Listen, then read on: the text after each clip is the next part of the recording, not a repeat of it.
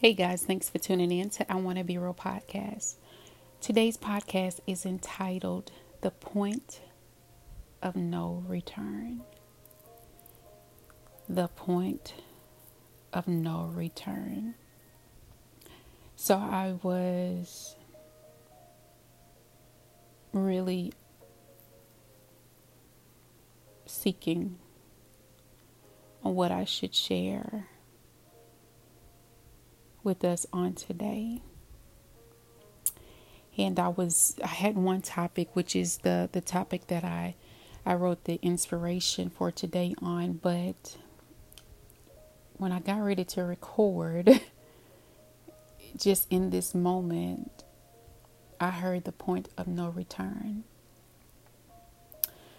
So the point of no return, when I looked it up just a minute ago, it said is the point beyond which one must continue on one's current course of action because turning back is dangerous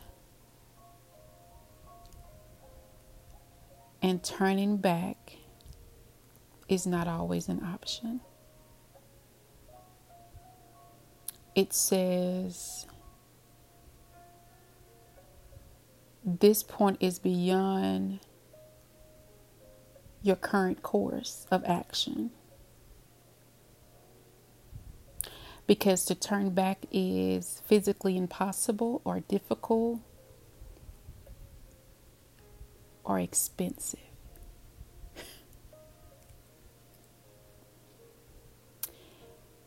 The rest of the definition, it says the point of no return can be a calculated point during a continuous action.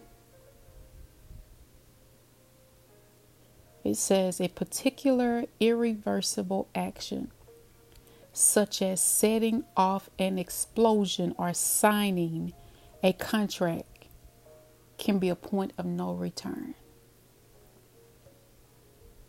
It's amazing how God will give you something in the spare of the moment, and you're not really quite sure about it or even understand why, or the thought process doesn't even come across your mind as to why would God allow or even want me to make this the topic or the subject or the space in which I am to share in. But now, after reading that definition and just kind of sitting and thinking about it, there are one or two ways that I can go with this. But the first way, or the first thought that I'm kind of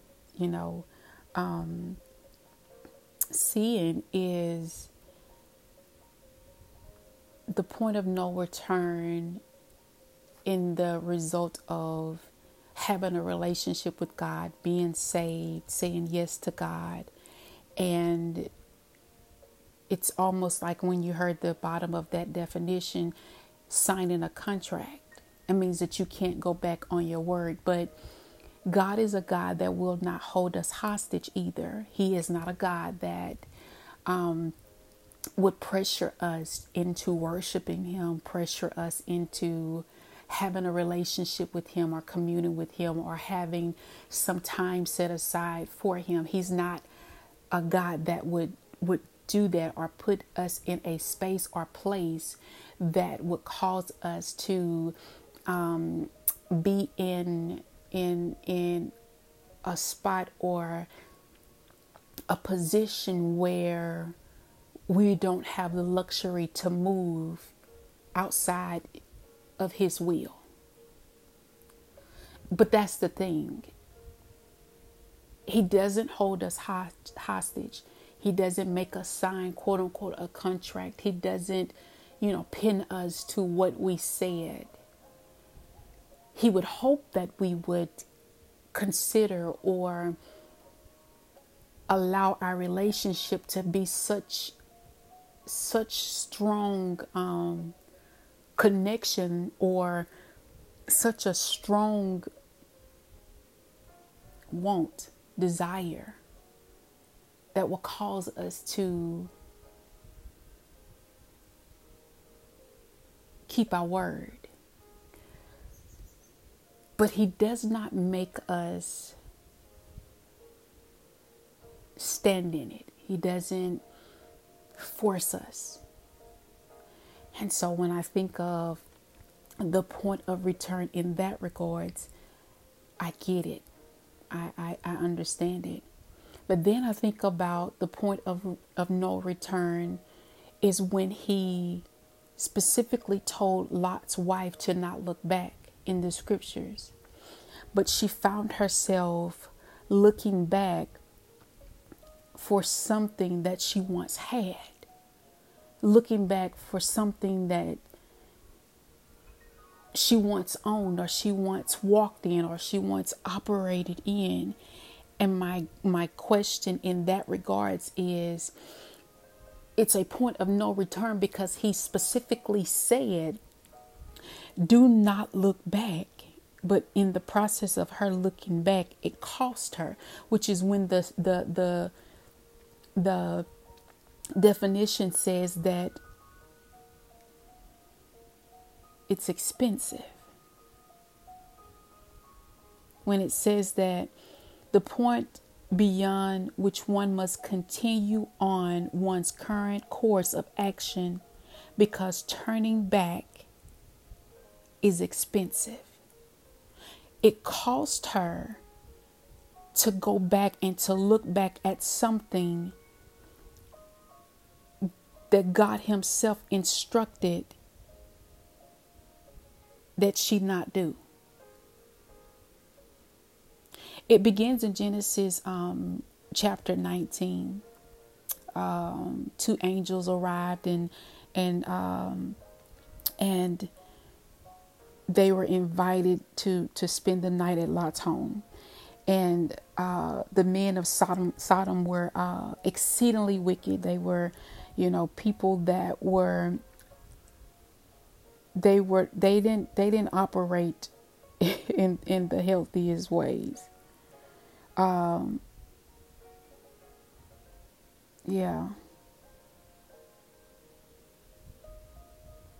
men of Sodom, they were wicked.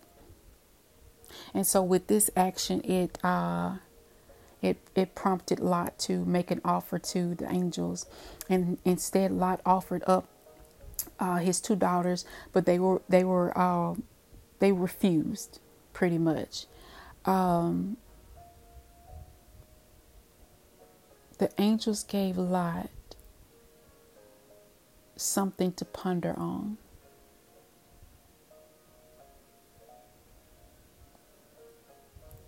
Yeah. The angels gave Lot something to really consider. They basically urged him to get his family out and to flee the location that they were currently at.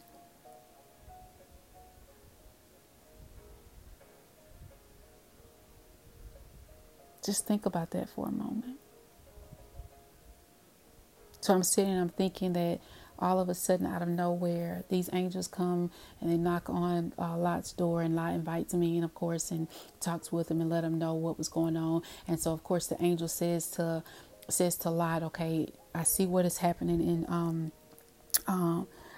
Sodom. So what we're going to need to do is we're going to need to get you out of here."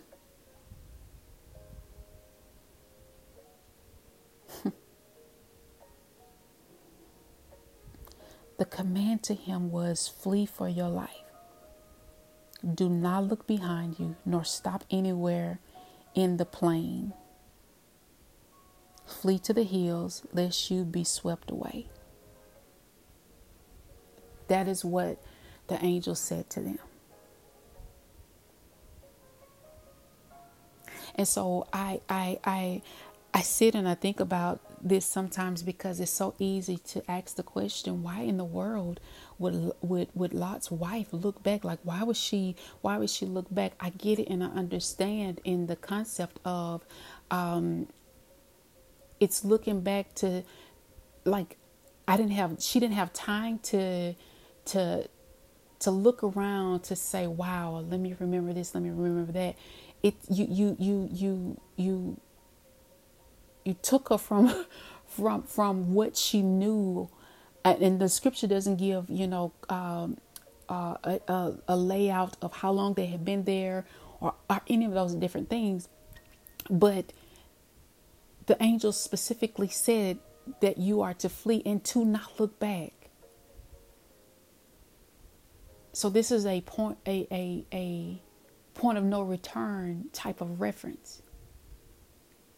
Because when God says don't look back, that means that what I have before you is greater than what you're leaving behind. And so could it be that we can sometimes be so caught up in what we have that God can tell us that there's a promise that is greater than what we have on the other side of our obedience, but we have the tendency to sit in where we are because we don't trust God enough to be God enough to give us more than what we have. And so if we are not careful, then what we would do is we would allow where we are and what we have to become a God. And in the process, this is what happened to Sodom and Gomorrah in this time frame. They disobeyed God. They created all of these different things to worship, and all of those different things took the place of God. And if you would notice that in every aspect of something tragic or a transitioning taking place, God allow certain people to come out of the situation, and he gives them a sense of warning to say, hey, just in this situation, he gives them a sense of warning to say, I am going to allow you to come out because I'm going to destroy everything that you have been connected to, everything that you have known. I am going to come in and I am going to wipe it all away.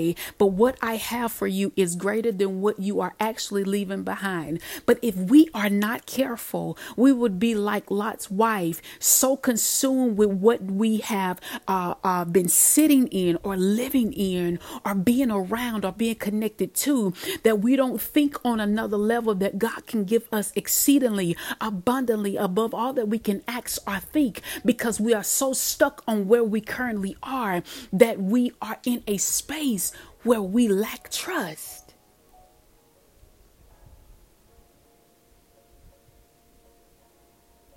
I can only imagine that whenever Lot's wife turned into a pillar of salt, I could only imagine that he wanted to look back to see how could he have helped his wife.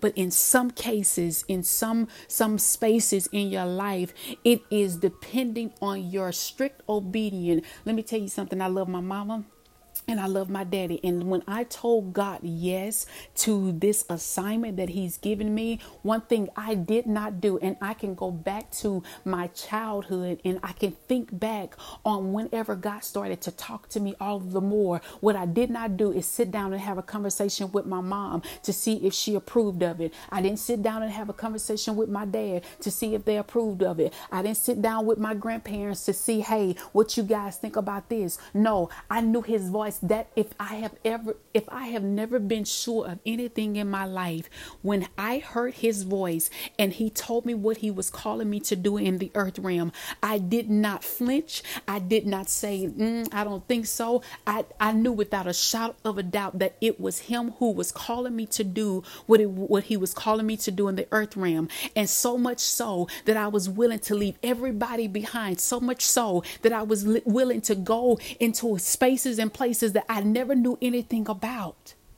And I cannot tell you how many times during my childhood, I can remember people, adults telling me, you need to go and pray again, and you need to make sure that this is what God has called you to do. And then I would also hear the same thing of, make sure, because you are a woman, and you got to make sure that you do this and you got to make sure you do that. But I was so sure of what God said that it did not matter what anybody said to me.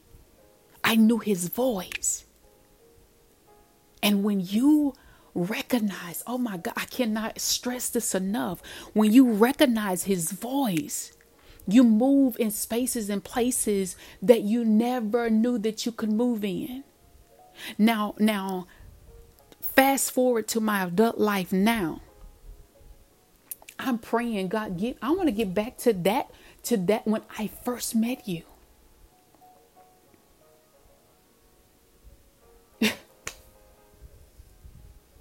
I cannot explain to you how amazing that conversation that I had with him. And the reason that I feel like God is allowing me to discuss this and this be the topic of our podcast for this week is because we are all in the process of having to make a decision. See, either you're going to choose God and walk in the fullness of who he's called and created you to be before the foundation of this world, or you're going to lack and slack because you need everybody else's to approve what it is that God has called you to do. But when you know his voice without a shot of a doubt, when you are clear on the fact that he's called you to do it, when you are clear on it, you don't have time to waste time. And so what I'm sitting here saying, and I'm thinking about the fact that Lot was able to move without without even, saying, okay, well, give me a little moment, give me a time to process this, give me time to think about this. No, he didn't do any of those things. No, he didn't have time. He didn't have time for that. Something tells me that he trusted what the angel said, which lets me know that he had to have had a relationship with God to know that, you know what, I don't have to question these angels that are coming to me, because obviously God sent them here as a warning so that I can be free.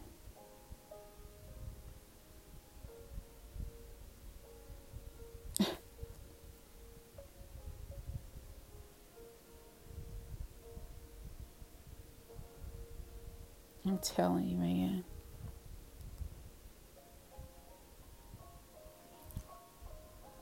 I'm going to go to Genesis 19. And the two angels came to Sodom at even, and Lot sat in the gate of Sodom. And Lot saw them and rose up to meet them, and he fell down on his face to the earth. And he said, behold, now my lords, you turn aside, I pray you, into your servant's house, and tarry all night, and wash your feet, and ye shall rise up early, and go on your way. And they said, nay, but we will abide in the broad place all night. And he urged them greatly, and they turned in unto him, and entered into his house. And he made them a feast, and did bake unleavened bread, and they did eat. But before they lay down, the men of the city, even the men of Sodom, compassed the house round, both young and old, all the people from every quarter. And they called unto Lot, and said unto him, where are the men that came in to thee this night? Bring them out unto us, that we may know them. And Lot went out unto them to the door, and shut the door after him. And he said, I pray you, my brethren, do not so wickedly. Behold, now I have two daughters that have not known man. Let me, I pray you, bring them out unto you, and do ye to them as is good in your eyes. Only unto these men do nothing, for as much as they are come under the shadow of my roof. Now I got a problem with the fact that Lot was willing to give his daughters to these men, but God, you got to also understand that God is a loving God. He's a kind God, and even though Lot wanted to do that to protect the angels, God still was going to make sure that his family was good. Okay.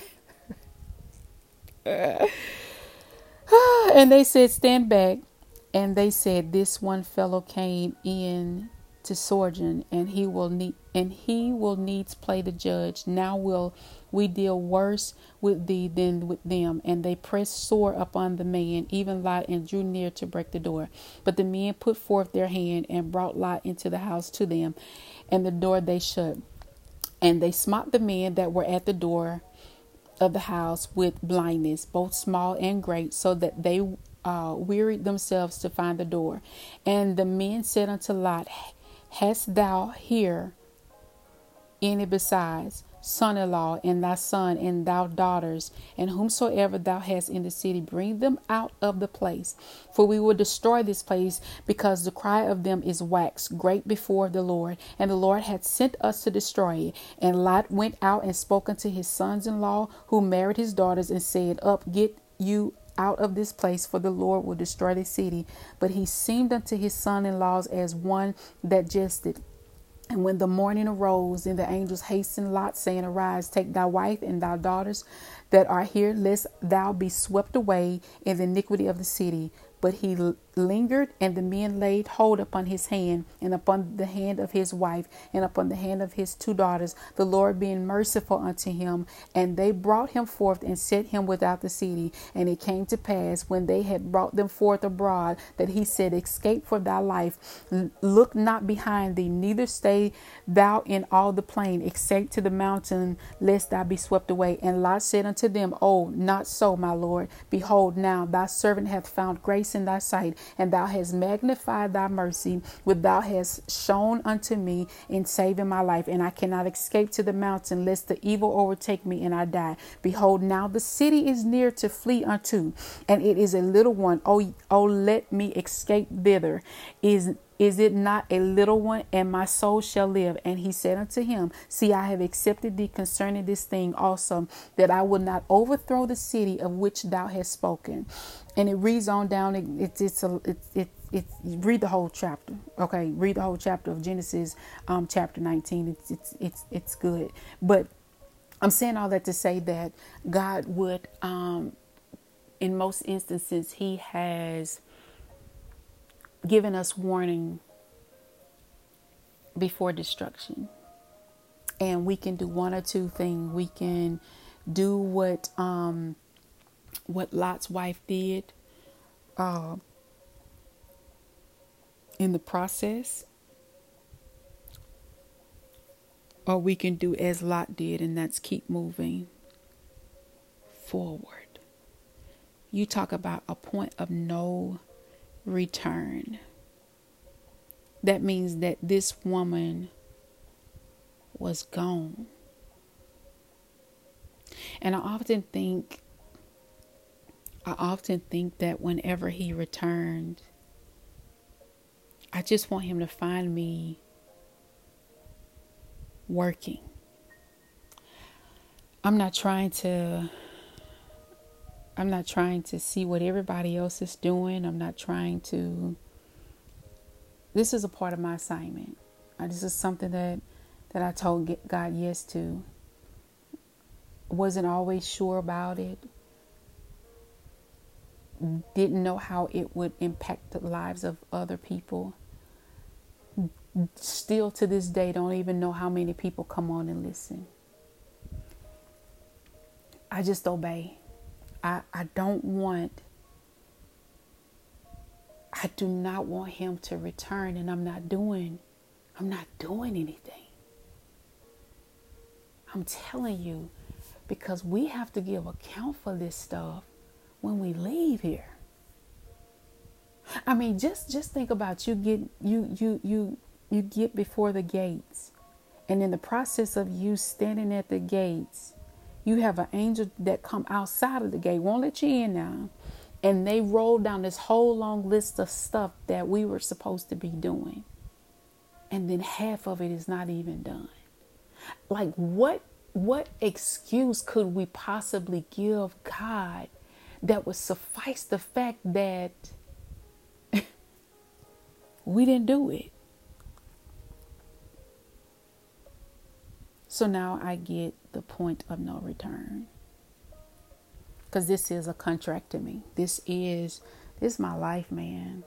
When I told God yes, prime example, I couldn't sleep. I tossed and turned all morning, around 2:30, all the way up to about 4 o'clock, and I tossed and I turned, and I got up and I started to pray, and I just started to really talk to God. And there were some things that I'm believing God for, and I started to put those things before Him.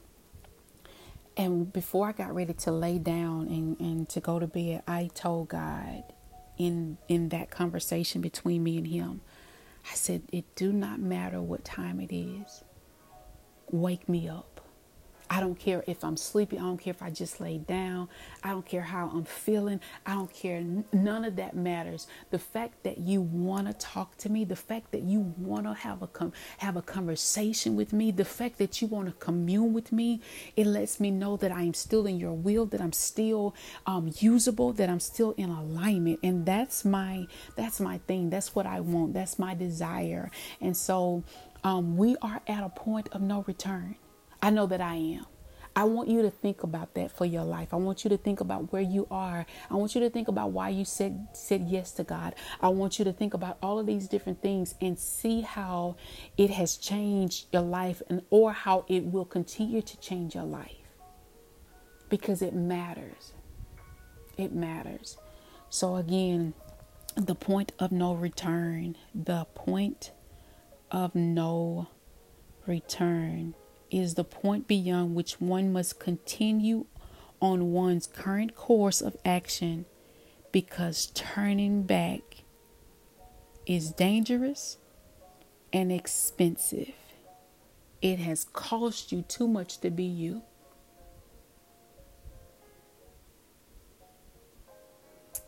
You're at the point of no return.